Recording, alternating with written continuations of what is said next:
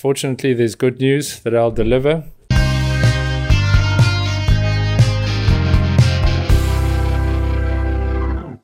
Before we get into the video, we'd like to announce that we have our very first sponsor, Zelandes.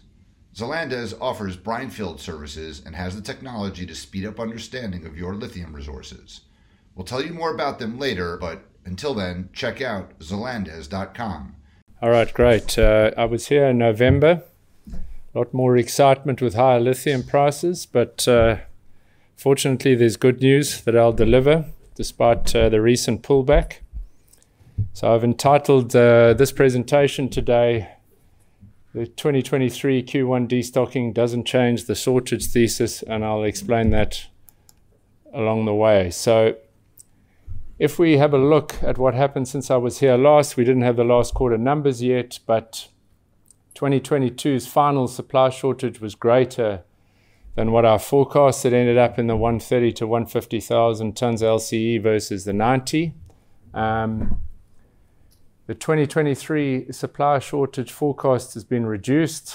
I'm now down probably maybe 20 to 40. I've got 20 to 30 as you've had excess cathode and battery inventories from 2022 that have been drawn down in the first quarter and a little bit now in the second quarter. One of the things to note is in the first quarter of this year, you look at the spodumene concentrate grades from most of the producers, and there's been deflation. Those are going down, costs up, and the 2023 production ramp-ups are below forecasts. Africa is the unknown. I'll speak a little bit about that, but given the price at which lithium got to and spodumene got to at the end of last year, everyone was having a crack, and it's triggered some new supply that will no doubt peter off. If you look at EV sales for 2023, they're on track for 14 million units. BYD and Tesla are absolutely killing it, especially BYD. They're dominating the market. And the other thing keeps getting underappreciated is battery energy storage. That's going to grow by 100% this year.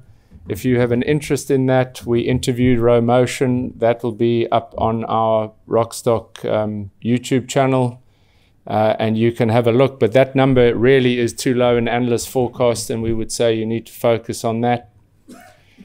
As far as we're concerned, the demand forecast for 2023 hasn't changed, and the supply forecasts, possible downgrade even in supply from ex-China, that could be a reaction to low prices in Q1, but at the moment they're running light.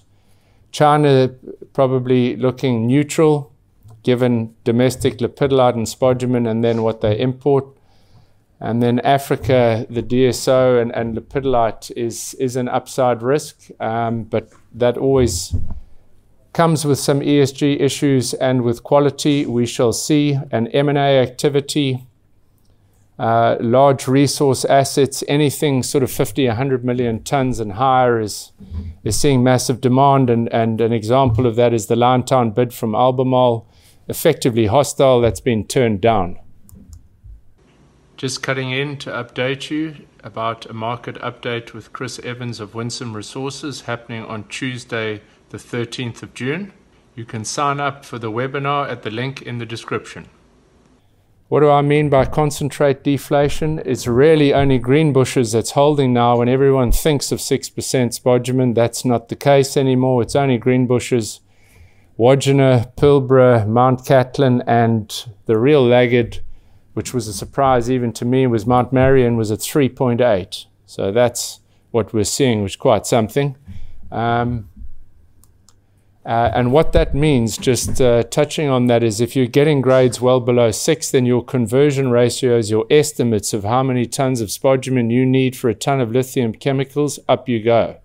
So that's something that needs to be adjusted in the model. So where were we? I've left my November chart and just overlaid on that with the red dashed boxes where I am now versus where I was. As I mentioned, 2022 came in a lot bigger in the deficit. That triggered some supply.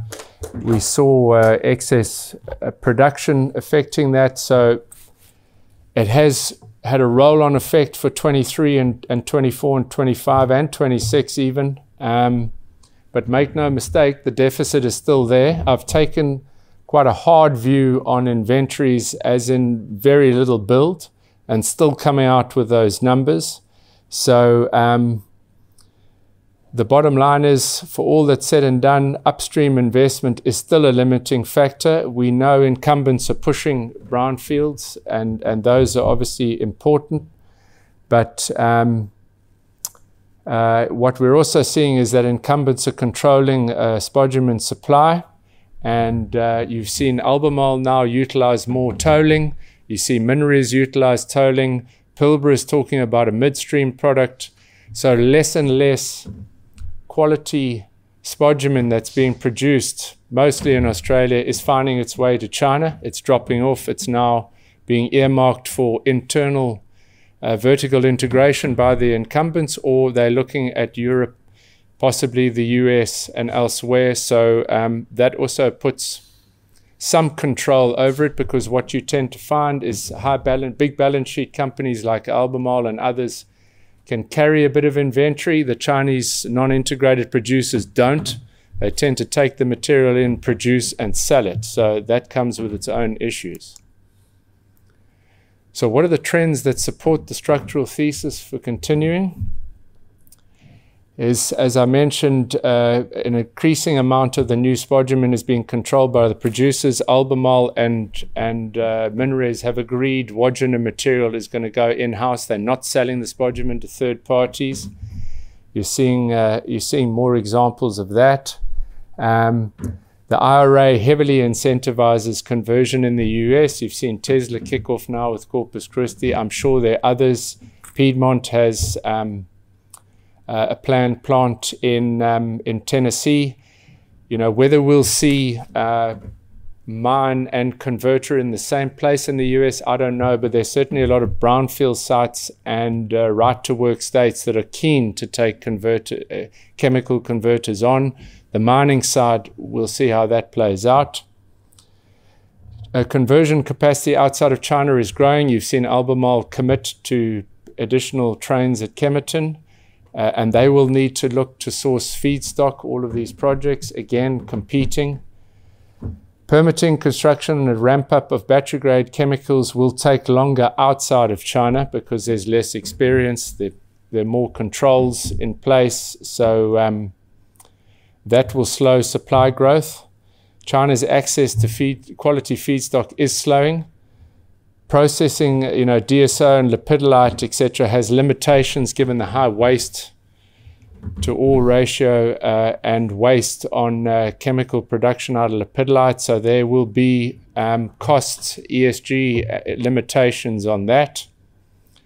The volatile equity markets, like we've seen recently, has meant we've seen a slowdown in equity raises from up-and-coming companies, which again, pushing those projects out, we're likely to see delays. And if we look from the clients that we have and across the supply chain that we speak to, incumbents are actively looking to secure tier 1 projects, and then they'll be able to control the available supply of both spodumene and chemicals. So we're definitely seeing a shift in the balance of power, and that is helpful to the structural deficit because, as I say again, Western companies with big balance sheets will moderate what they produce and sell given market pricing. Jumping in here from the editing room to tell you more about our very first sponsor, Zelandes. Zelandes provides services in subsurface data visualization, downhole geophysics, and DLE, direct lithium extraction. No matter where you sit in the lithium brine industry, Zelandes can help you speed up and improve your projects. Go to Zelandes.com for more. So just a little reality check. I always see the numbers on how big resources in the world. There are, and I've combined some, but there are a total of 14 JORC-compliant resources in Oz. For all of the talk of the millions of tons, that's all that's out there. The ones on the left are in production, so they're not to be developed. You've got Mount Holland and Kathleen Valley, the SQM and West Farmers JV and Liontown under construction. And then you have 3 resources, JORC resources. Yes, people are drilling. Yes, there will be more, but they're still not at JORC level. You look at the Mana project and Global Lithium, the first one on the right-hand side, that already has MinRes and others on its register. You look at the far right, that is Essential Metals, MinRes bought in and blocked RGO and Tanshi's deal, and the middle one is Red Dirt, I think it's called Delta now. That also has the Hancock family and MinRes looking at it. So literally everything is almost in play, but that's all that's coming on is those two new ones and then the three little ones, and we've got to wait to see what we can drill. So that in conjunction with what you've seen in Canada, it's a phenomenal district. As Alex mentioned, we think there's a lot of potential. It's underexplored for lithium, but make no mistake, the timelines to permit, construct, and build you need to be realistic about those, and there's nothing in the near-term horizon other than a couple of plays. And then lastly, what's going on in Chile, you can decide for yourself. In my opinion, a heavy hand from state in anything at the ground level is never a good thing. We shall see how that plays out. It looks like Boric might be in trouble, so maybe those policies will go away, but are Albemarle and SQM and others going to heavily invest if they don't know they've got a 20-year deal in place? So that's the reality check from the supply side. I'm afraid this writing might be a little small, but it's some analysis I've done on the Chinese battery industry in Q1. If you have a look on the left-hand side down the bottom, how much has been produced in Q1 versus on the right-hand side, how much has been sold, and the year-on-year growth plus the exports, you're seeing sales and exports growing a lot higher than production, which is good news. We're seeing some inventory clear. In a survey done by ICC Sino, spoke to all the big producers, and they said they were going to up production in May by 20 to 30%, and some of the smaller ones by 50%. So we're starting to see some good signs in the Chinese battery industry, and the same for cathode.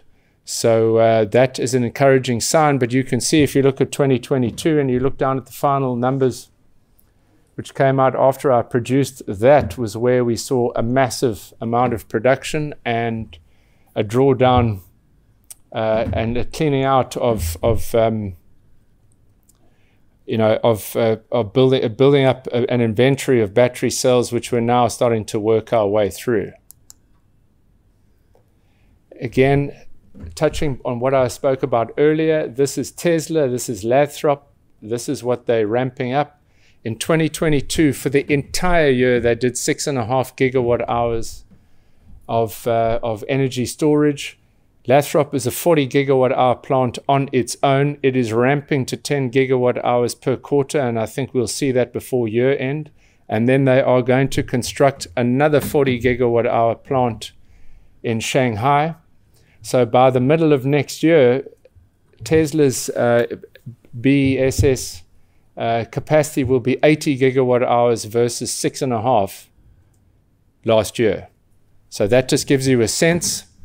My numbers are fairly bullish, but I see Esvolt came out on their announcements. They're making a bigger format prismatic cell for energy storage. They're projecting 384 gigawatt hours deployed in 2025 versus 1,200 for EVs. So take note of this. This sector is growing faster than the EV sector. It mostly uses LFP.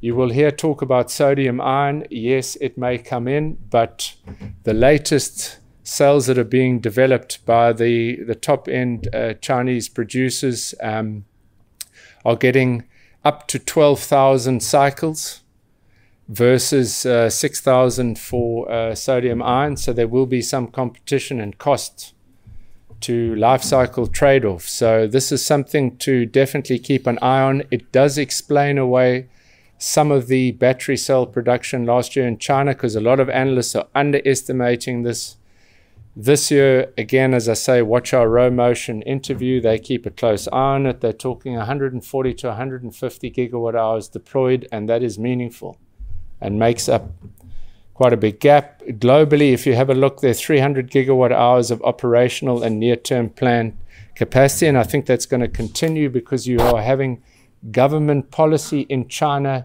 where they are forced in certain areas to have battery backup with renewables. And the US market growing as well, and we're likely to see that given how much of new energy is renewables. Energy storage, definitely to watch. If you look at global battery electric vehicle sales on a total, including plug-in, BYD is the biggest, but if you look at it, EV sales are being dominated by BYD and Tesla. They're going to have almost a 40% share if you include plug-in hybrids this year. VW, BMW, and Ford are far behind. And there are questions about profitability. I don't know if you've seen the latest numbers. I think Lucid, they said it cost them $500,000 to make a $120,000 car. So how long does that last? Tesla is looking in terms of lowering its asking selling price, but they plan to make their money on full self-driving and other tech and add-ons to sustain profitability as they bring in what's likely to be a Model 2 coming soon. So the question is, how will the other OEMs stay profitable as they scale out and they don't have things like FSD and they aren't making money now? So that's going to be tricky. We saw Ford's numbers. I'd go and have a look at those. There will be operational efficiencies, but it's going to be competitive.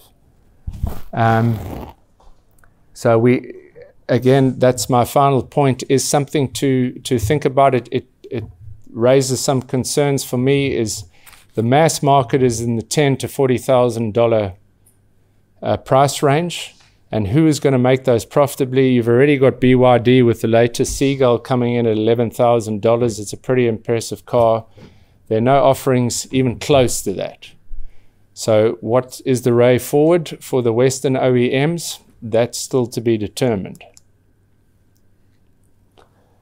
Now I'll just have a quick look at the economics of lithium for those that think that the price is going to keep going down, although we're seeing even perennial bears come out and start to now upgrade. If you look at where spodumene concentrate prices are at $4,000 a ton, and you need on a lower grade 7.5 tons of spodumene to make a ton of carbonate, and you've got transport, conversion costs, sustaining capex, etc. Your total cost ex VAT, if you use spodumene concentrate, is about $35,000 a ton.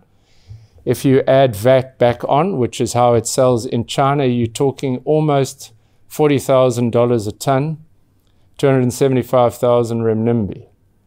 So as demand for carbonate picks up, and the marginal producer has to use spodumene concentrate because there aren't other sources available, then prices are going to need to rise to around $40,000 or higher just to break even for the non-integrated converters.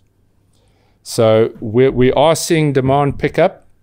So my call is, we've seen the price already move. My call is possibly a little higher than 275. I think we're due to hit 300,000 renminbi in the next 3 months would be my view, up from a low, I think, of around 170, 180, but we're already at about 220, 225. So as I say, if demand picks up that spodumene is needed, the math doesn't work otherwise. So my conclusion, EV sales for 2023 are on track. BYD and Tesla are dominating, nearly 40% share. Energy storage, 100% long-term higher than EVs, something to focus on. The 2022 final supply shortfall was greater than my forecast. This higher price triggered, sodium ion, DSO, lepidolite, everything came out the woodwork. It was, $85,000 or whatever it was unsustainable. The buyer subsidy withdrawals, EV buyer subsidy in China has brought about, brought demand forward for some EVs into 22 in China, and caused the inventory build as we saw excess production. China is transitioning to the 6B emission standard from the middle of this year, and that's meant that all the cars that don't qualify under 6B they've tried to sell now, which has meant that they've pushed a lot of ICE into the market and discounting, which would have had some subdued effect on EVs, but we see it running. Carbonate, if a non-integrated producer needs spodumene, I've given you my view on the price. And then longer term, if you look at OEMs and you look at their financials and how they're doing when it comes to EVs, they need to lock in battery raw material supply and price, I think, to ensure survival when we scale EV production and go into the mid-price market segment. I don't think they can risk it, so we'll see. We've seen some deals done. I think there's a lot more to go. And that's going to mean a lot more corporate activity in the sector. Thanks very much.